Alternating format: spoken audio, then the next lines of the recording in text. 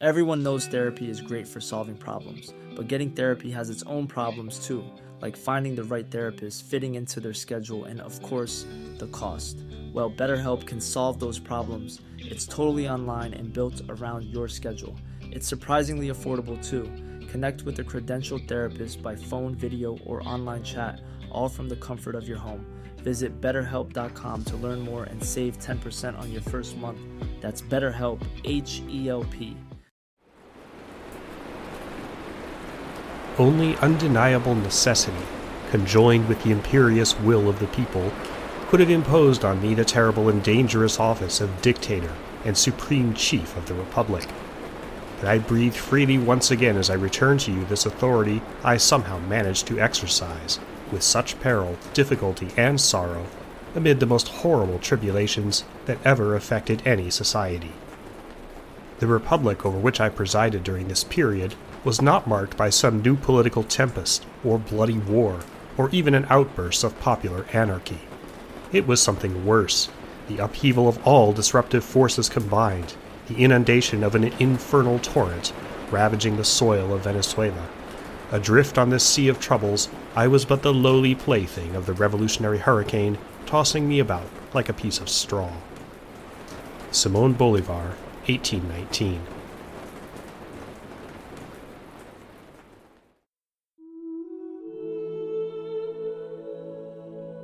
"200 years ago, in the second decade of the 19th century, the world was a strange, fascinating, and precarious place. It was a time of global conflict and uneasy peace. A time of great environmental change. A time of disaster and miracles, anomalies and mysteries. It was a time when our modern world began to emerge. And a time like almost no other in history. This podcast is about stories, true stories, of this remarkable era. This is the Second Decade Podcast. My name is Sean Munger. I'm a historian, author, teacher, and podcaster. You can visit the website for this podcast at seconddecade.net. Second Decade is spelled out all one word, 2 D's in the middle. Thanks for joining me on this journey into the past.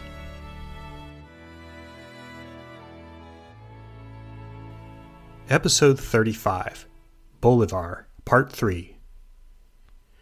On January 30th, 1818, near the town of San Juan de Pereira, in what is now Colombia, Simón Bolívar rode out to meet a legendary cavalry commander named José Antonio Páez, who was known as El Centauro de los Llanos, the Centaur of the Plains. They had never met before, but each man knew the other by reputation, and when they approached, Bolívar got down off his horse, Páez got off his, and they embraced warmly. The two commanders were very different. Bolívar was a wealthy Creole, an effete intellectual educated in Europe, who'd haunted the salons of Paris and the garden squares of London in his youth. Páez had rough manners and was born into a poor family. His style of fighting was guerrilla warfare, roughing it out in the wilderness of the plains. But for a brief time, Bolívar and Páez's goals were aligned. They were ready to join forces to kick the Spanish out of New Granada. Given the first 2 episodes of this series, if you haven't heard them yet, you should, you could be forgiven for thinking that the revolution of the South American colonies against Spain was pretty much exclusively the Simón Bolívar show. It wasn't, though. A lot of people in numerous countries got in on the action of harassing the Spanish, and José Páez had been particularly good at it. He had won numerous victories out in the plains. The term llaneros means plainsmen, while Bolívar was busy in the east. But by the end of 1817, as we saw, Bolívar was eager to consolidate the broader revolution under his own leadership. Joining forces with Páez was a way of doing that. After all, some big commander out in the west who was winning lots of victories might ultimately develop his own power base, and warlordism was exactly what Bolívar was trying to stamp out. So it was fated that Bolívar and Páez would end up throwing in with each other, eventually. As the two commanders discussed plans to take the revolution west, a major logistical problem loomed. Bolívar had an army of 3,000 men, and somehow they had to get across the Apure River, a tributary of the Orinoco, so they could begin the western campaign. But there were no boats, and a lot of Bolívar's men were cavalry on horses. The Spanish forces, under the command of Pablo Morillo, who we met in the last episode, had several small ships lined up on the opposite side of the Apure River. Paez ordered 50 of his own cavalrymen to charge. They ditched their saddles and rode bareback into the river, surprising the Spanish. After several crackles of musket fire, the Spanish, startled to see cavalry charging toward them across the river, panicked and fled, leaving the boats behind. A second charge mopped up the Spanish garrison and eventually captured 14 Spanish boats that were then used to bring Bolivar's army across. Paez had accomplished a military feat that few thought possible, taking enemy naval forces with cavalry. This was the kind of daring improvisation that marked the war against the Spanish, and it was exactly what Bolivar needed. His revolution was nowhere near finished. In fact, much of the fighting in New Granada in the spring of 1818 went badly for the Republicans, with several major losses to the better-equipped Spanish under Morillo. On April 17th, a royalist spy even managed to infiltrate Bolivar's camp and tried to assassinate him. The shots missed, but it was a close call. May and June 1818 brought further defeats. Bolivar himself, suffering from infected pustules on his rear end, possibly a form of anthrax infection, couldn't sit on a horse. He had to retire from the field temporarily. He soon found himself back in the only stronghold he possessed, the city of Angostura, his capital. But if you've been following the story so far, the one thing you must know about Simón Bolívar is that every time he got knocked down, he got up again and got right back into the fight. The ebb and flow of progress against Spain is the whole story of the Venezuelan and Colombian revolutions. As he retreated to Angostura, content to fight the revolution with a pen instead of a sword for the time being, Bolívar could take stock of the incredible things he'd accomplished in 8 years. Since the beginning of his journey in the spring of 1810, he'd raised and commanded armies, toppled governments, he'd been a dictator, and also a champion of liberal democracy. He'd been exiled twice, and still he wasn't finished. But Spain still hung on in South and Central America. It would take a lot more fighting and some luck to change that. How Bolívar sought to send the Spanish home once and for all after 300 years of harsh colonial rule is the story we turn to tonight. So join me now for part 3 and the conclusion of our series on Simón Bolívar.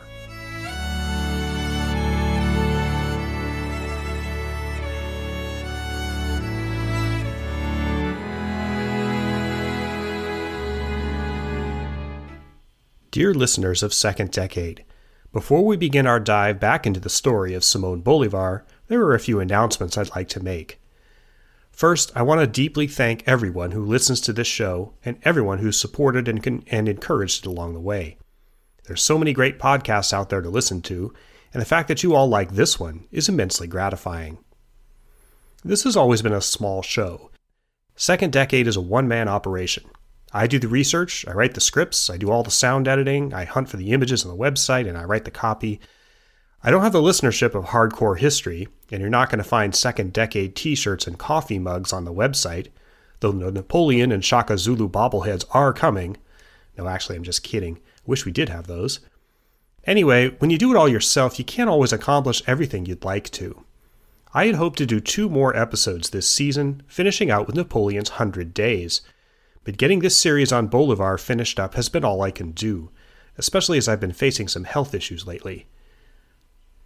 Consequently, this is going to be the last episode of the second season, before I go on summer hiatus for a couple of months where I can turn my attention to other projects. However, Second Decade will be returning for a 3rd season, and I promise that the episodes that open Season 3 will be on Napoleon's 100 Days. It's the very beginning of summer now. If you listen closely, you might be able to hear the birds behind me. And if you're anything like me, you've probably got a very busy and eventful summer ahead of you. And so we're going to give the 18 teens a little rest during the height of it. But the day will come, in September or October, when you see Napoleon and his dumb little hat pop up on your iTunes or your Pocket Casts app, and you'll know that Second Decade is back. That day will come. It's also not beyond the realm of possibility that you'll hear from me over the summer in 1 or more off-topic episodes. Remember those? I haven't done one in a while. So don't wipe me off your app entirely. I'll be around, and you can also keep tabs on what I'm up to on my websites, SeanMunger.com and ThatHistoryGuy.com, or my YouTube channel, which has become quite active lately. Anyway, I just wanted to say what a pleasure it's been to connect with so many history fans out there. Big thanks to the Recorded History Podcast Network and all my friends there too. You all rock. And now let's return to Angostura and the story of Simón Bolívar. While the revolution was stalled, Bolívar's personal passions were as active as ever. During the last round of fighting, he'd lost touch with his mistress, Pepita Machado. On July 11, 1818, Bolívar wrote to his nephew to try to fetch her in Caracas, where he'd heard her family had retreated. "Try to persuade the family to travel," Bolívar wrote, "and tell Pepita that if she wants me to be true to her, she'd better come here." The last few months of 1818 were, for Bolívar, taken up much more by the business of statecraft than of warfare, though admittedly it was sometimes hard to separate them. Bolívar had dabbled in diplomacy before, but now, as the rest of the world was starting to wake up to the fact that continued Spanish control of the Americas was not something you could take for granted, he had to wheel and deal with a lot of foreign interests. The end of the Napoleonic Wars in Europe certainly helped Bolívar's cause. After Old Boney was shipped off to St. Helena in 1815, Britain rapidly began downsizing its horrendously expensive army, and it was willing to sell surplus for cash. Bolívar purchased a boatload of muskets, pistols, swords, powder, and saddles, all British war surplus, in July 1818, and more shipments followed. Soon his army was more well-equipped than it had ever been. There was even a group of British volunteers that made their way down to Venezuela to join Bolívar's army. Many of the English, Scottish, and Irish volunteers were drunken reprobates, but after they were weeded out, Bolívar was left with some quality men that would make a serious difference in the fighting to come. Things were finally starting to turn his way. In late 1818, Bolívar got word from his nephew, Leandro Palacios, that Pepita Machado had finally been located in St. Thomas in the Caribbean. Bolívar was then making plans for a big military offensive against New Granada. He sent for her and her family. Apparently the idea was that Pepita would actually join Bolívar on campaign. She'd actually done that a couple times already, most notably during the Admirable Campaign of 1813. The thing was, though, Pepita never actually showed up, and there are no historical records to demonstrate what happened to her. We know she didn't wind up joining Bolívar on campaign. In one unreliable source, Pepita is said to have died in a small town called San Rafael, apparently of tuberculosis. In another report, she was making her way through the jungle to her lover and died in the Achuagas region. All we know is that after 1818, Pepita Machado disappears from history. Bolívar did not get word of her death for months. Even early in 1819, as he was planning his latest campaign against the Spanish general Murillo, he was still hoping she'd show up at any moment. She never did. By January 1819, Bolívar was in a place called San Juan de Payara, preparing the next invasion of New Granada from Venezuelan territory. By this time, Bolívar was doing all the dishes, military planning for his big campaigns, plus trying to run the new government of Venezuela, which was soon moving into an important new phase. In the fall, there had been elections for members of the new Congress, and in early 1819, the delegates were starting to arrive in Angostura. The deal was that he was supposed to give them a new democratic constitution, and the Second National Congress would put it into effect. Bolívar, though, was still out there in the jungle planning the campaigns. As he and his chief adjutants headed back to Angostura down the Orinoco River, winding through the jungles of South America, Bolívar was literally writing Venezuela's constitution while sitting in the boat, and dictating passages to his secretary. One wonders how the U.S. Constitution might have turned out if James Madison and Alexander Hamilton had to write it in small boats going through the jungle, dodging water moccasins and armor-piercing mosquitoes. Bolívar made it back to Angostura with his draft constitution. On February 15, 1819, he walked into the government house in the capital, where the delegates of the Second National Congress were gathered.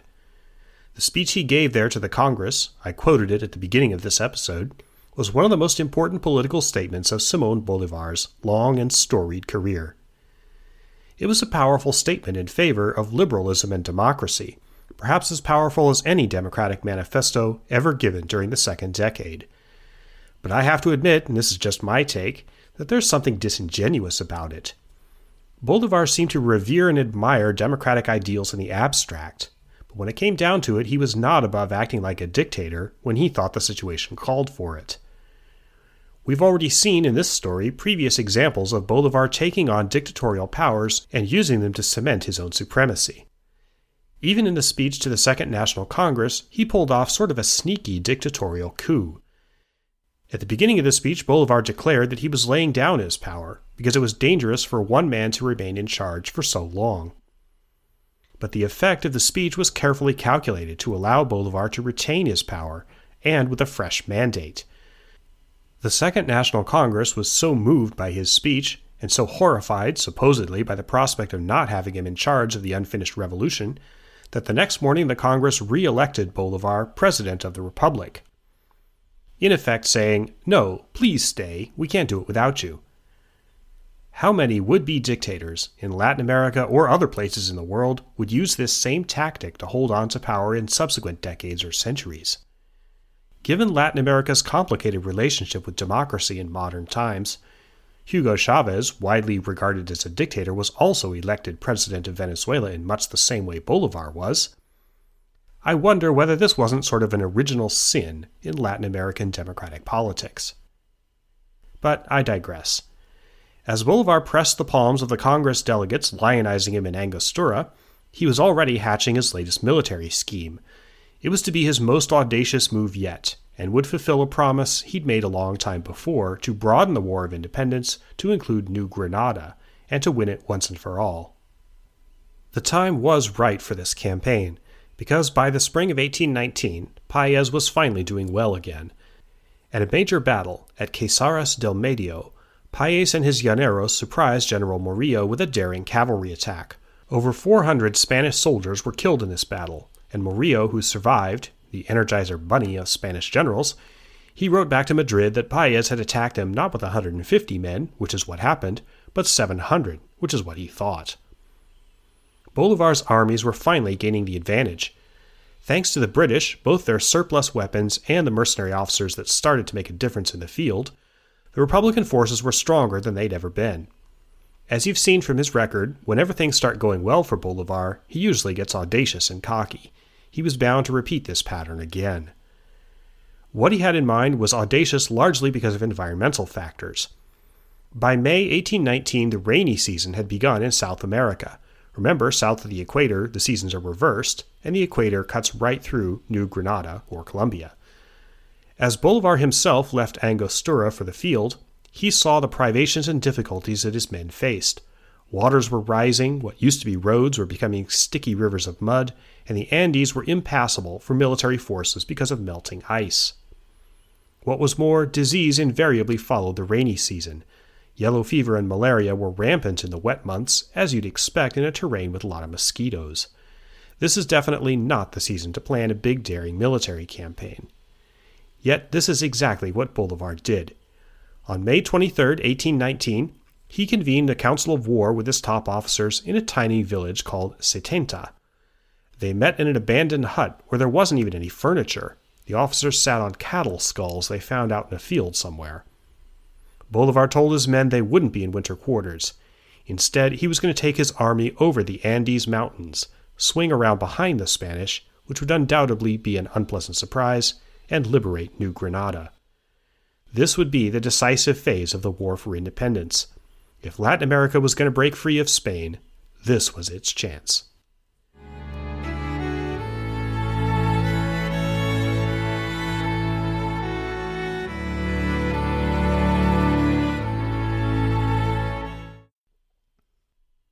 By June 4th, 1819, the height of the rainy season, Bolivar's army was on the move, and they were pretty miserable. The rains were torrential. Any low ground was totally flooded. Rivers and even fields were filled with bloated carcasses of drowned cattle and other animals. There was little food. Bolivar's campaign happened toward the end of the cold decade, one of the things that makes the decade of the 18-teens unique. A period of temporary global cooling caused by volcanic eruptions in 1809 and 1815. You've heard me talk about this numerous times on this show. While in 1819 in the northern hemisphere conditions were largely returning to normal, rains and floods in the southern hemisphere were still pretty bad. This is the situation faced by Bolivar's men. They had to resort to some ingenuity just to keep going. Soldiers built makeshift boats out of cowhide, which they towed behind them as they slogged through the swampy fields. The cowhide boats were for their ammunition, which would be ruined if it got wet. They had to figure out ways to ride even when their feet swelled so much they couldn't get them into their stirrups. Women and children accompanied this army. They often did on military campaigns in the early 19th century, and the soldiers tried to keep them as dry as they could with blankets, but a lot of people were sick after a short period of time. Horses suffered too. They found it much more difficult than humans to navigate fields of sticky mud. Occasionally horses and carts would slide and fall into deep puddles of mud and literally drown, which happened often on the Western Front in World War I. There were other environmental hazards, like mosquitoes, sandflies, and even tiny flesh-eating fish infesting certain bodies of water. Reading about the privations of Bolivar's army on this campaign, it reminds me a lot of the problems faced by Napoleon's troops in Russia, except substitute rain and mud for cold and ice. At the end of June, Bolivar's army linked up with forces raised by the new Granadan officer Francisco de Paula Santander, who would later be president of Colombia. They were now at the foot of the Andes. For about a week, the troops enjoyed good food, dried land, and real beds. But the vacation was over on July 1st. Bolivar now led the army into the foothills of the mountains. Militarily, the purpose of this whole exercise was surprise. Murillo was in winter quarters to wait out the rainy season, and even when sketchy reports started to reach the Spanish that Bolivar and his troops were on the move, generally they weren't believed. After all, who would be nuts enough to slog through miles of swollen rivers and muddy plains, and then try to climb the Andes just to get around behind them? Of course, there's no way they could do that, are the famous last words of many a military commander throughout history, and Murillo was about to join the list.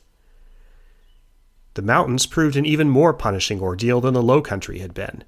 The army's livestock couldn't make it very far, and soon the path of Bolivar's army was marked by a string of dead cows and pigs rotting along the muddy pathways. It had turned cold. Bolivar himself wrote, "The harshness of the peaks we have crossed would be staggering to anyone who hasn't experienced it. There's hardly a day or night it doesn't rain. Our only comfort is that we've seen the worst, and we are nearing the end of the journey." On July 6, after a week of the worst hell the troops had been through, they started to come down out of the mountains.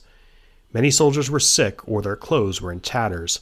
A quarter of the British mercenary force was dead. But when they reached the little village of Socha, in the foothills of the mountains on the other side, the army got a hero's welcome. People rushed out in celebration and quickly gave the troops all the clothes and food they could spare. The people of this area were firmly anti-royalist, and they viewed the arrival of Bolivar's army as a liberation. Tellingly, there were no Spanish pickets or vanguards anywhere in the area. Murillo regarded the Paramo de Pispa, the mountain pass that Bolivar had come through, as completely impassable. He didn't even leave troops behind to guard the access to it. Now Bolivar had his army right where he needed it. As the British mercenaries who'd survived the march brought down what was left of the army's ammunition, Bolivar concentrated on getting his troops rested, regrouped, and ready for the inevitable battles with the Spanish that would occur once they figured out what the hell was going on. The Spanish had a number of advantages in terms of armaments, training, and terrain, but Bolivar had surprise and audacity on his side. In late July, Bolivar saw the opportunity coming. A Spanish army under Brigadier General José María Barrero was headed toward Bogotá, the capital, which was lightly defended. If Bolivar could destroy this army, he would be a long step closer to capturing the center of New Granada. Now that his troops were regrouping after the mountain traverse, he decided to try. On July 25, 1819, Bolivar attacked the Spanish at a place called the Vargas Swamps, 120 miles northeast of Bogotá. At first, things did not go well for the Republicans. Hails of Spanish musket and cannon fire ringed Bolivar's men on all sides, but at Bolivar's urging, the British mercenaries proved decisive in the battle.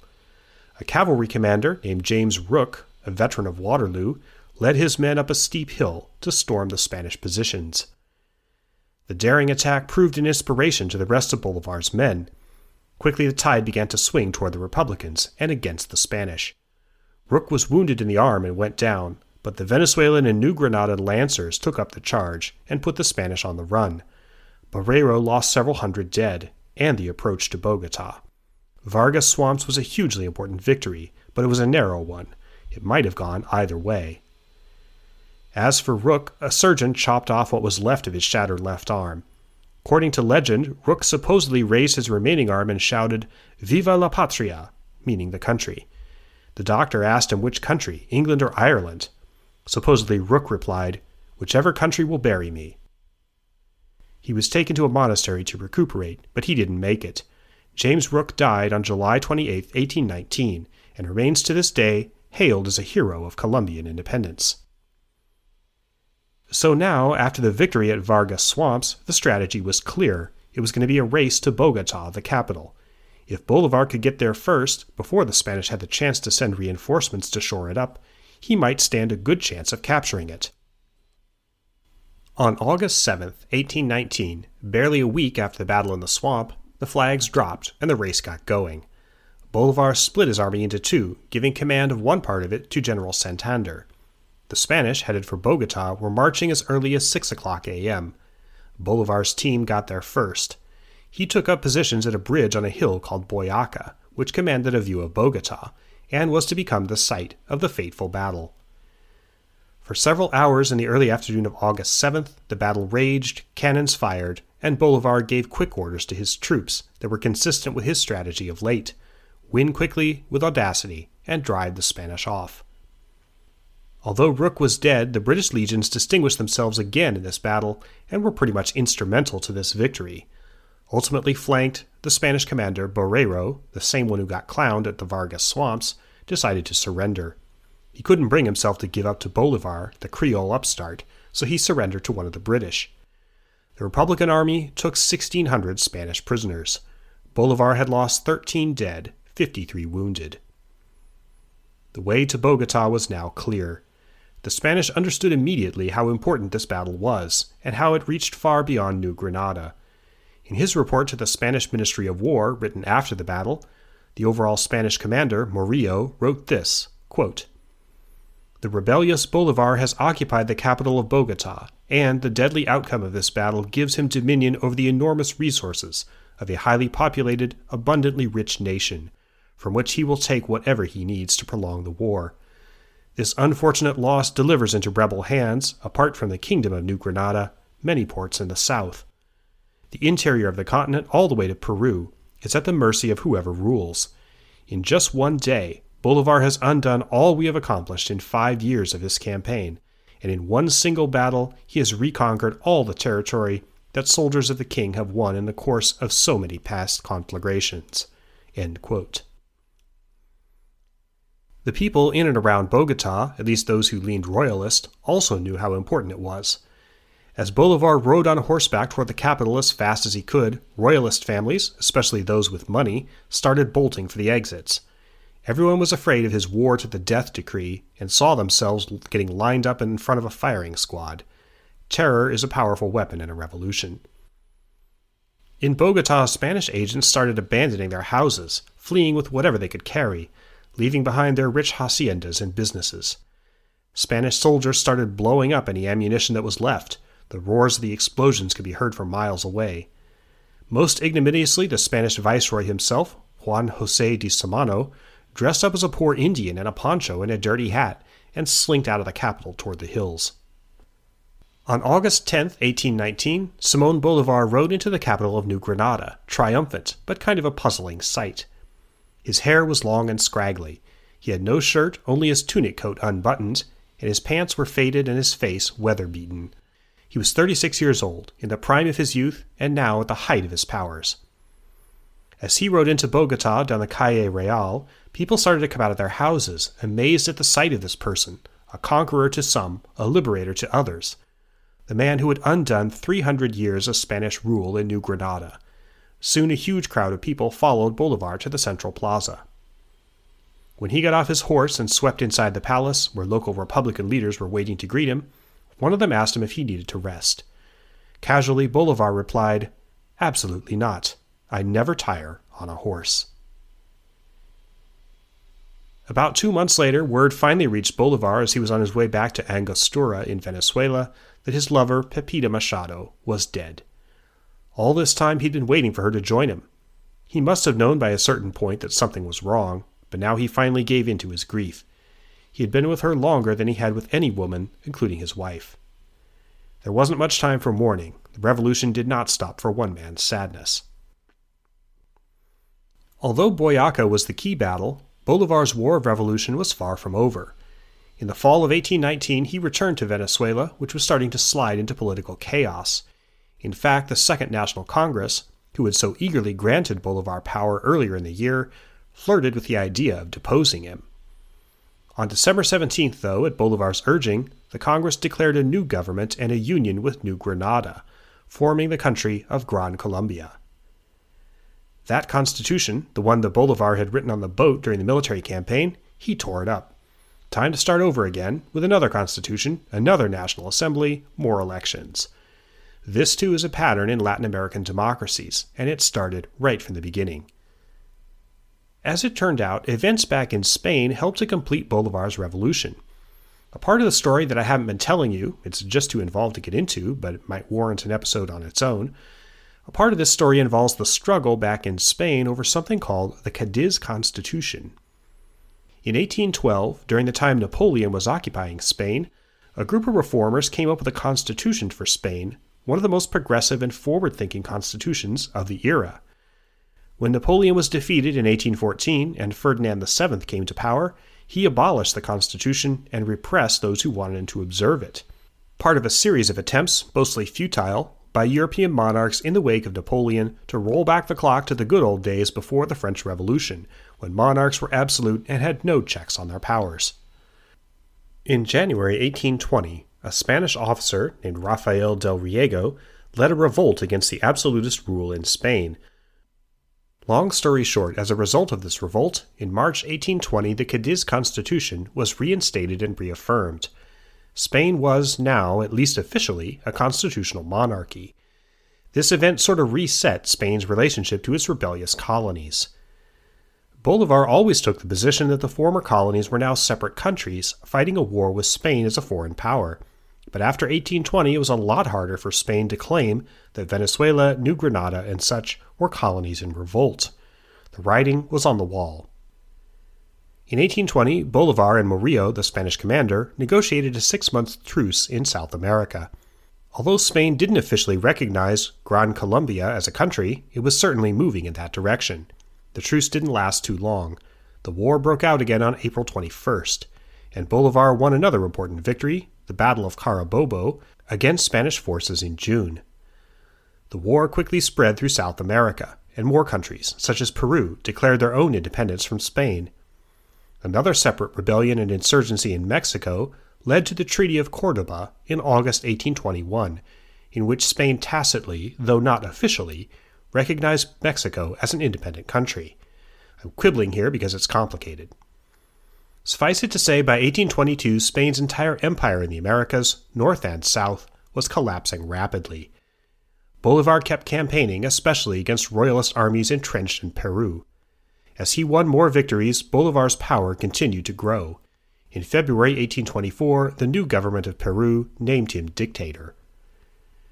Two decisive battles, the Battle of Junin in August 1824 and the Battle of Ayacucho in December 1824, were together decisive in this conflict, and by early 1825, Bolivar had succeeded in tearing yet another country, Peru, out of the carcass of the Spanish Empire.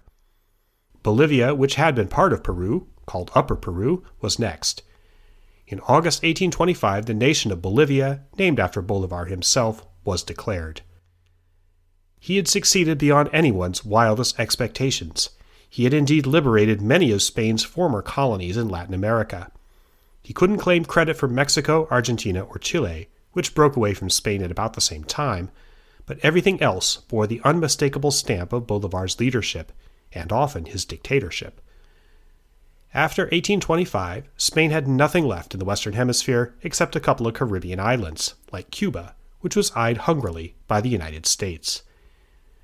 But almost immediately upon its creation, the Grand Federation of Independent Countries that Bolivar had forged out of the dying Spanish Empire began to collapse. Where Bolivar's career in the second decade was marked by a trajectory of increasingly large victories, the decade of the 1820s, especially its later half, was a time of failures and retrenchment. Revolts and uprisings, mostly as a result of economic and ethnic tensions, were hard to tamp down. Bolivar's attempts to write a new constitution for Gran Colombia failed in 1828. That year was probably the low ebb of Bolivar's life. In September of that year, an attempt was made to assassinate him by disgruntled Colombian officers in Bogota. His life was saved by his new lover, Manuela Sáenz, whom he'd met and begun his affair with in 1822. Bolivar's passionate nature was reasserting itself, but he never married Manuela, nor anyone else. Bolivar became increasingly marginalized as his experiment in Republican brotherhood failed. In fact, the various states that Bolivar had liberated from Spanish rule fell into fractious infighting amongst themselves. Gran Colombia ultimately, for example, declared war on Peru. 3 districts in the north of Peru seceded and became the country of Ecuador. Everything was falling apart, including Bolivar himself. By 1828 he was suffering from tuberculosis and was increasingly unwell. This, along with the revolts and the political enemies he'd managed to make, led to his final surrender of power. For good, he meant it this time, and on January 20th, 1830, Bolivar resigned as president of Gran Colombia. "Fellow countrymen," he wrote, "hear my final plea as I end my political career. In the name of Colombia, I ask you, beg you, to remain united, lest you become the assassins of the country and your own executioners." A few months later, Gran Colombia ceased to exist entirely. 3 independent republics took its place: New Granada, Venezuela, and Ecuador. Bolivar talked about retreating into self-imposed exile somewhere in Europe, arguably where his adventure had started, but he never made it there. His health failing, he coughed his life away in a hacienda in Santa Marta, Colombia. There, on December 17, 1830, Simón Bolivar died. He was 47 years old. The legacy of Simón Bolivar is a complex one. Certainly he's been lionized and celebrated for the better part of 200 years as the liberator of most of Spanish America. In more recent times, he served as a nationalist and even militarist symbol, appropriated most famously by Hugo Chavez, president of Venezuela, who often encouraged comparisons between himself and the great liberator. Bolivar was both hero and villain, I think. He was a skilled military commander, though not infallible. His critics throughout history, Karl Marx was one of them, often accused him of deserting his own troops and leaving people who counted on him in a lurch, which, as we've seen, did happen a few times. And his methods, especially that war to the death thing, were often unnecessarily harsh. As we've also seen in this series, Bolivar's commitments to the democratic ideals he started out with were less than ideal. But it's hard to find a revolutionary anywhere across history who lives up to the rhetoric they spin to keep their revolution going, or to start it in the first place. The occupation of revolutionary is one that, almost by definition, is almost impossible to fulfill with moral or intellectual consistency. Bolivar has that in common with many other revolutionaries, including the founders of the United States. I find Bolivar a fascinating man, contradictory, often disappointing, always very hard to figure out, but fascinating. Few others, maybe no one else with the exception of Napoleon, left so deep a mark on so much of the planet during the second decade. Indeed, you could say the 18-teens was the decade of Bolivar. This concludes the second season of Second Decade. I'm going to take the summer off and return with new episodes in the fall, though it's possible I may do some off-topic episodes in the off-season. If you like this podcast, please do me a favor, leave a star rating and a review on iTunes. The vast majority of listeners to Second Decade have found us on iTunes, and it will greatly increase our reach. If you have social media or talk to other history buffs, give Second Decade a mention. Also, check out the other great history podcasts on the Recorded History Network. Podcasts like The History of Vikings, Dead Ideas, Age of Napoleon, Art History Babes, Explorers, History in Hindsight, and Stuff What You Tell Me. And remember, I have an audio drama podcast, science fiction, called Double Perigee. I'd love for you to contribute to my Patreon account. That's patreon.com/SeanMunger. You can also read a lot of history and a lot of other stuff at my personal website, SeanMunger.com. I teach history classes online. You can see my platform for that at thathistoryguy.com. And I have a YouTube channel that's increasingly active, so check that out too.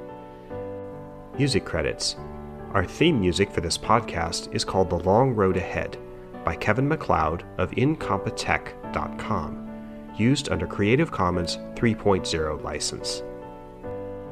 My historical sources for this episode include Bolivar, American Liberator by Marie Arana, Simon & Schuster, 2013. This podcast was written and recorded by me, Sean Munger. Good night and have a good summer.